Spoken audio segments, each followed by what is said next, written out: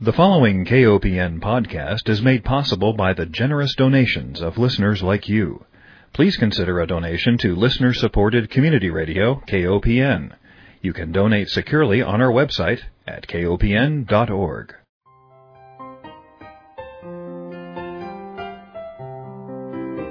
Hi, welcome to Food Sleuth Radio, where we help you think beyond your plate.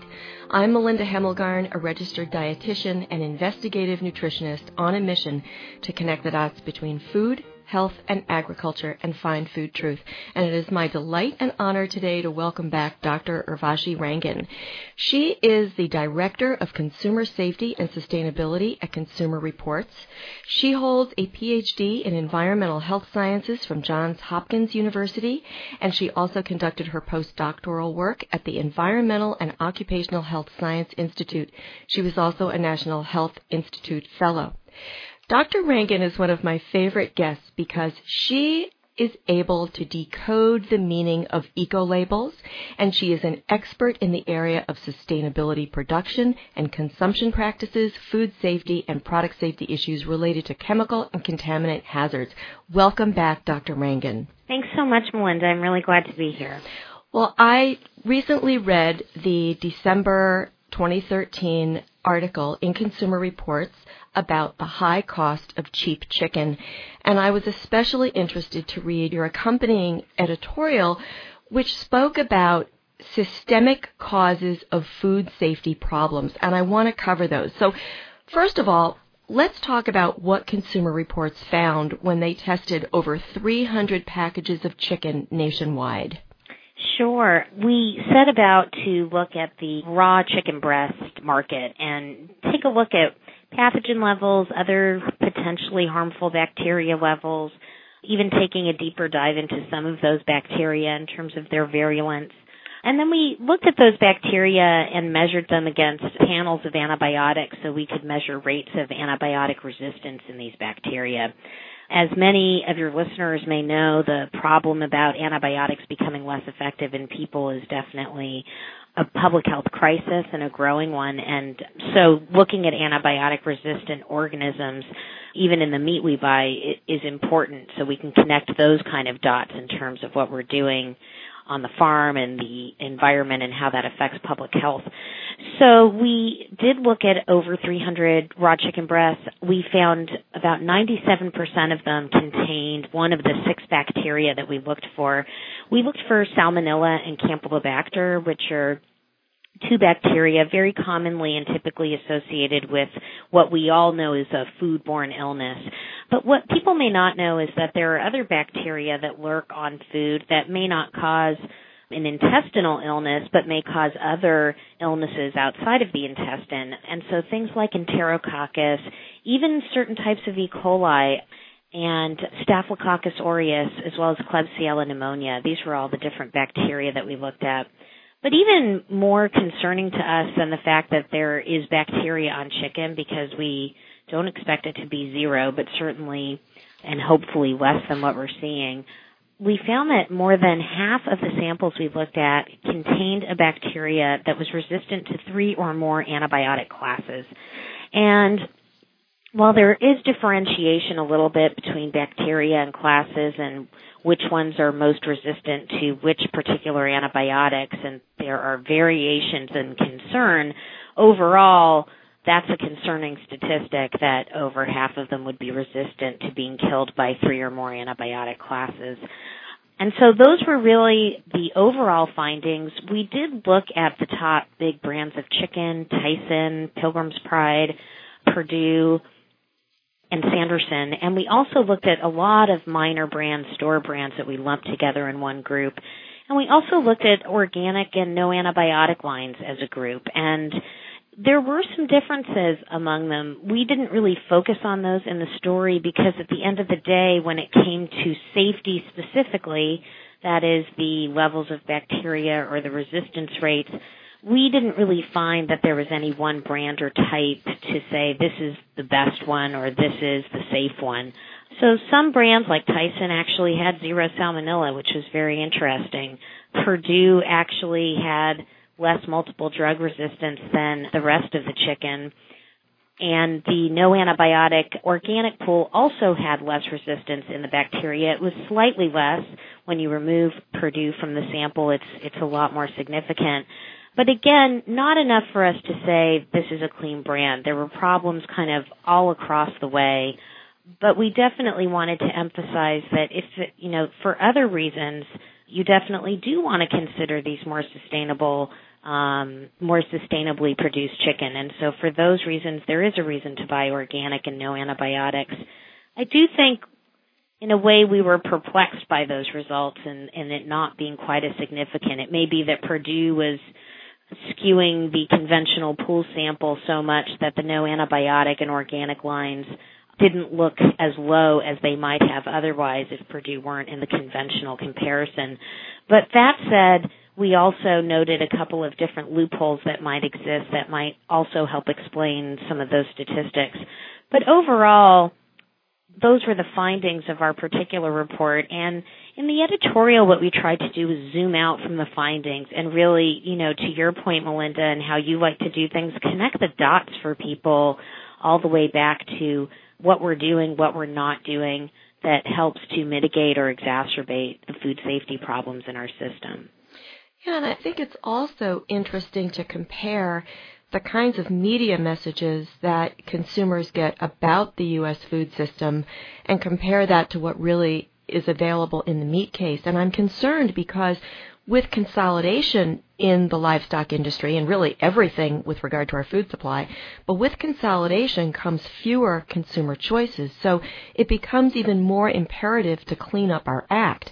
I am personally tired of hearing that the U.S. has the safest food supply in the world when indeed in your editorial you pull out two countries who score way higher than the U.S., that being Denmark and Sweden. And why do they score higher in having less antibiotic-resistant bacteria in their meat supply? Because they've removed giving animals low level of antibiotics to enhance growth. And I think that that's something that we need to be very active as citizens when we talk to our representatives. So let's talk a little bit about this use of antibiotics, this low-level use of antibiotics. Let's talk about Louise Slaughter, your representative in New York, who is the only microbiologist in D.C., and what is keeping us from moving in the safer direction like Denmark and Sweden? Sure. I think, Denmark and Sweden and indeed, 22 other countries in Europe really have 1% salmonella or less. So the focus in the editorial was really taking a look at the presence of salmonella. They also have additional practices around antibiotic use. But what they do differently that we don't is that they do take a look at the root causes of the problem. They're at the hatchery. They're on the farm because these pathogens or bacteria that we look like, they're all coming from the gut. They're all fecal contaminants. They all live in the gut tracts of animals, so in the intestines, in the stomach. And that really keeps it contained from the meat. I think maybe what people don't realize is that meat itself, the muscle inside of us is sterile. There are no bacteria hanging out in our muscles.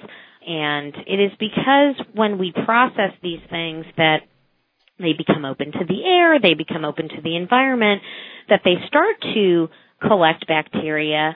When things are very unhygienic, you can start to imagine how a bigger problem is created, dirty animals, dirty processing plants, and then you think about line speeds on the processing plant. And USDA right now, the maximum is 140 birds per minute can be processed. They want to up that to 170 birds per minute.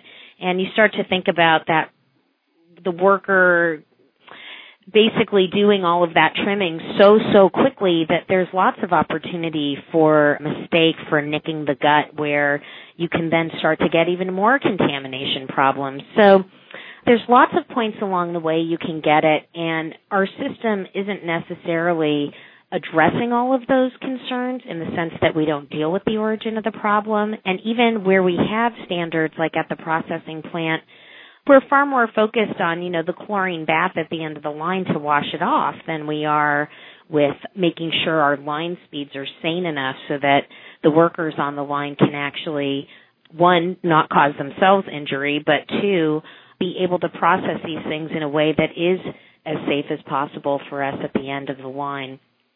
And we don't have those. The issue with antibiotic use is also really troubling. And, if you think about it, when you're sick and you need an antibiotic, you go to the doctor, you get a prescription, and you take your full course of antibiotics. And we want people to take their full course of antibiotics because we want to kill the bacteria and kill it for good. So you're given what's called a therapeutic level or a therapeutic dose. So that's not low dose, but an actual therapy dose. And that's what kills the bacteria. And certainly on the farm with sick animals, that would be a practice that would be perfectly reasonable and to do. If an animal gets sick, you want to make sure you treat that animal. But in our farming, what often happens, especially in very crowded, dense situations, is one animal gets sick, and especially in things like chicken production, the whole flock will get treated because they're not going to bother to get that animal out of the flock and isolate it until it's feeling better. It's just almost easier to just up the medication for the entire flock, put it in the feed or water, and voila. So there's sort of these kind of shortcuts that really then add more antibiotic use in that kind of paradigm. But even worse than all of that is the use of antibiotics at very low levels, whether it's for growth promotion or disease prevention. And really, I can't think of a better way to create resistant bacteria. If I were thinking about a way to get a bacteria that were very, very resistant, I might think about giving them little low levels and pulse them with low levels every day. So it doesn't really kill them.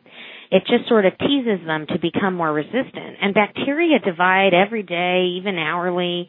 So they are constantly changing their genes to adapt to their environment. They are built that way to protect themselves. And so when they're insulted or given these sort of low teasing levels of antibiotics every day, it's really an invitation to grow this resistance problem and the resistance patterns that we see. And those are the types of practices that, again, encourage these resistant bacteria to proliferate in the environment, to grow, to move, to contaminate our food, our fertilizers.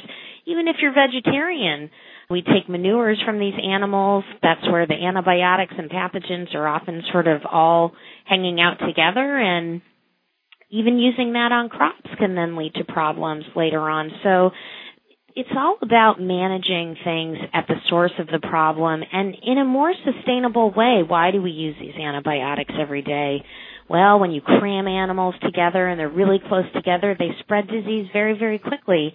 And so it's just almost easier if you don't want to deal with cleaning things up properly to just kind of douse a little bit of antibiotic in there for the sort of short lives that these animals have. And it's really an artificially cheap way to do it.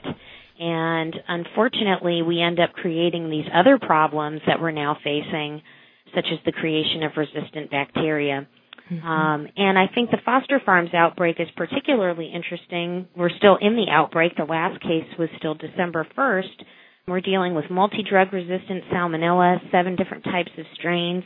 And even just yesterday, the CDC formally offered that it might be because of this multi-drug resistant that has led to the doubling of hospitalization rate in this outbreak that they typically see in other salmonella outbreaks. So something still isn't right, and things need to be done, again, in a way that addresses the entire system, not just sort of one element or one side of it. Mm-hmm.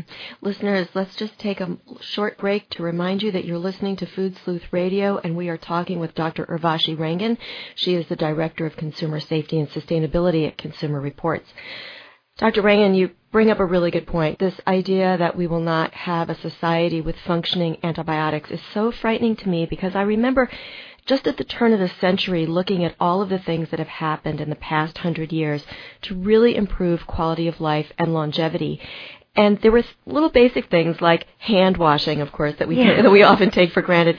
But, of course, another big one was the development of antibiotics. And I think sometimes that when we have something functioning, we take it for granted.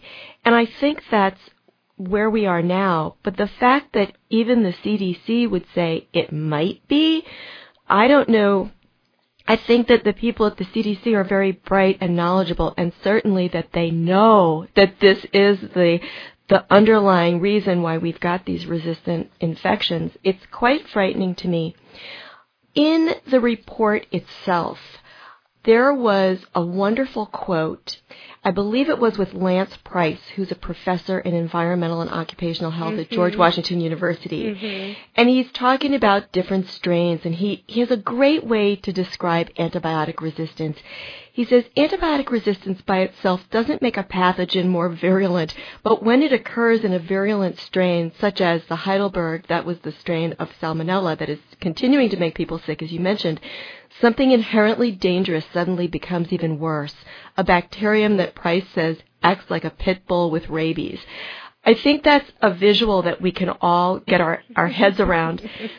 And this idea that somehow there is some pressure, some organization, some large corporate pressure that keeps antibiotics in the food system, I think we need to get to that. And I'm not sure how to do it. Well, I think you're right. And I think, all these things are true. The more we study these problems, the more evident they really become to us.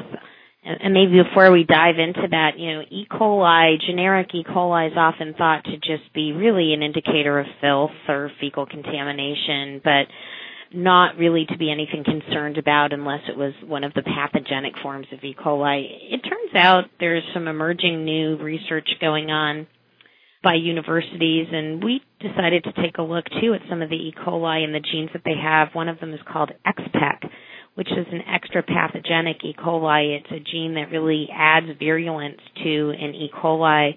And these things may increase the risk of things like urinary tract infections from E. coli and different types of E. coli than we may have thought of before. And so we don't know everything yet, and that's the other thing to keep in mind with all of this. We're still learning, and the more we learn, the more concerning it all becomes. I think that's why, in a lot of ways, 10, 15 years ago, we weren't talking about these issues. I think the good news, if there is good news to be had right now, is at least it isn't sort of much more in the public awareness. And so many groups, including ours, have been trying to get the government to start to push them in the right direction with better policies. Nothing ever moves as fast as we would like when it comes to regulation, and yet we do see that as the kind of long-term solution to a lot of these issues. Voluntary types of programs tend not to be as effective as they are hoped to be, and that's just a fact of life. And so in order to really make sure we have these mandatory standards in place that everybody has to follow, you have to have rules sort of put down in paper. And that's really what people like Congresswoman Slaughter are trying to do through the Preservation of Antibiotics and Medically Important Antibiotics Act, is to really set those mandates that we need to stop using these drugs and stop overusing them in a growth promotion, disease prevention type of way. And it's important to hit at both of those things. The industry has often said, we don't really use a whole lot for growth promotion. But the fact is they do use plenty for disease prevention, and in a way it's still low-level antibiotics on a daily basis or a frequent basis that can be offered to healthy animals. So it's a different way of saying it. The industry thinks it's an entirely different use sometimes, but it really isn't in terms of what it does, and it does something very similar to how you would to using it as a growth promoter. Mm-hmm. So it's important that we get those policies in place, and they are hard fought. These are huge industries making drugs to sell to animals on a wide scale kind of basis. And I think there's a number of forces at hand and lobby forces at hand that are really fighting those things. I think they're losing slowly over time, and I think that that's right, and that's what should be happening. And along with increased public awareness, these bills end up having to be introduced probably 4 or 5 times before they get through. And I think for any of us who have been in food policy for a long time, that's typical. In the meantime, what can consumers do? Where are the choices that they can make? Because there's other places to put pressure on the market and maybe create demand even sooner than regulations would require. And that's where we talk about labels and better choices for people, because maybe we can create some of these demands now to start shifting things. The whole movement that School Food Focus has done has been fascinating, getting no antibiotic chicken into the school lunch program. That's another kind of way that people are taking this on in different procurement veins or channels, and that's yet another way to kind of shift market demand, and it's really successful. And then that sort of paves the way. It starts to slowly pave the way for more sustainable producers to be able to get their product out there. Melinda, you mentioned consolidation, and it's so true. The poultry industry especially is very, very consolidated, and it's very difficult to be a small producer who's progressive out there and trying to do something. The good news today is there are some out there, and they're pretty amazing. They've taken things into their own hands and are doing things the right way. And one of the gentlemen I talk about in the editorial, Will Harris, he has 4 animal welfare certifications. He has a farm that's certified organic.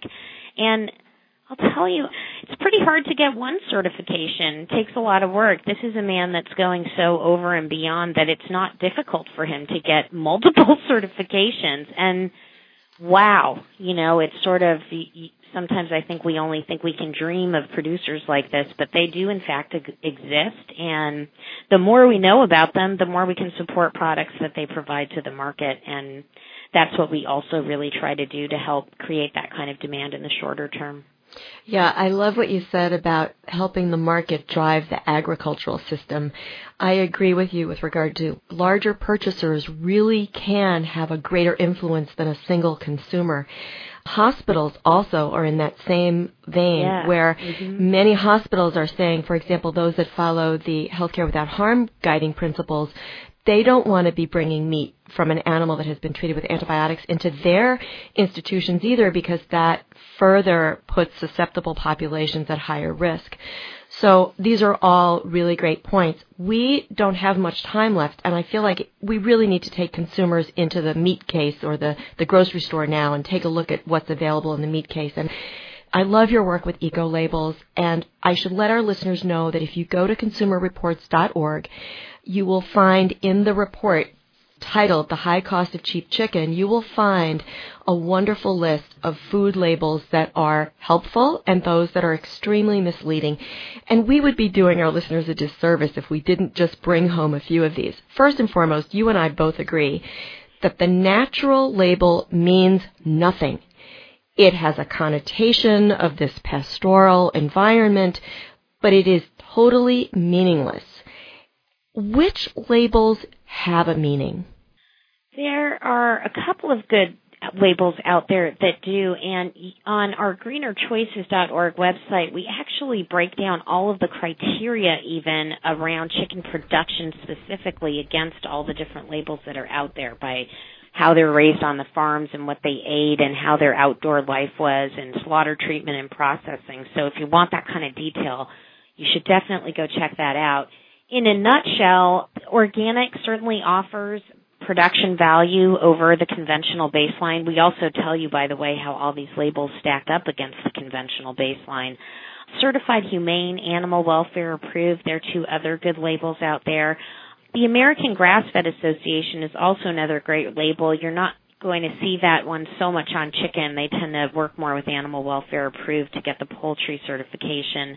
The GAP labels that you see at Whole Foods, those are also adding a lot of value to the conventional baseline in terms of what they're doing. And GAP has 5 different steps. So GAP Step 1, GAP Step 2, and they increase in meaning up to the GAP Stage 5+.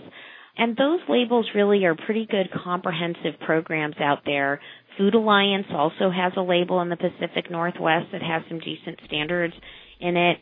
And there's even some newer labels you might not be aware of out there. There's the Non-GMO Project Verified, which is actually going to start verifying animal feed and making sure that the feed animals eat is not GMO. So take a look at the chart. There's a lot more information than what I can go over here, but it's kind of a great bird's eye view as to which labels really are carrying the meaning and where, and which ones don't even hold the muster.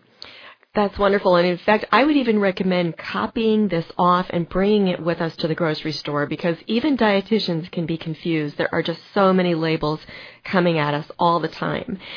One thing that I would really like to see is a ledger. I know that there's this constant pressure in media messaging about the value of inexpensive food or cheap food. You know, the cheaper the better.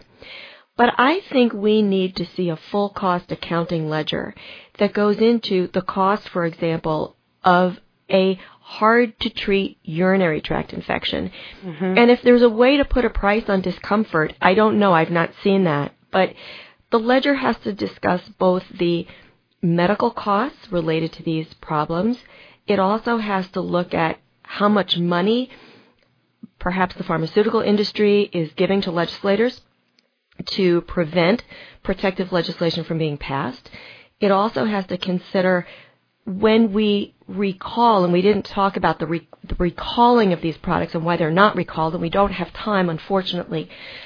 But I would like to see the cost, the environmental costs of recalls in terms of how much energy has been lost in packaging and fuel and feed. This is such a bigger issue beyond the price at the supermarket. Yeah, it's absolutely true, and we really do need to take a much more holistic approach. And the price of food, if we do it right, will change, but I bet you it won't change as much as you think it might. And when we do things like assessing, if we took antibiotics, for example, out of pork production, feeding healthy pigs antibiotics every day, probably raise the price about 5 cents a pound. Wow. You know what? Most consumers are willing to pay that. And most consumers actually want meat that's produced without antibiotics. So I also think there's that demand. And isn't it interesting when we have that demand that we can't get the supply to meet it? That's a very odd paradigm in this country. And that's something we should continue to press. The demand exists. Mm-hmm. So it's really a matter of these suppliers upping their game and meeting what their consumers actually want to buy. Well, Dr. Rangan, we're going to have to leave it at that. I want to thank you so much for being my guest. And just a reminder to our listeners, Dr. Urvashi Rangan is who we've been speaking with. She leads and directs the Consumer Safety and Sustainability Group for Consumer Reports. If you'd like to get a rundown of those eco-labels, simply go to www.greenerchoices.org. And the full report on the chicken study is available at consumerreports.org. In closing, I want to thank our listeners for joining us. Remind everyone that Food Sleuth Radio is produced by Dan Hemmelgarn at KOPN Studios in beautiful downtown Columbia, Missouri. Dr. Rangan, it is always wonderful to speak with you. Thank you again for being my guest. For me, too. Thank you, Melinda.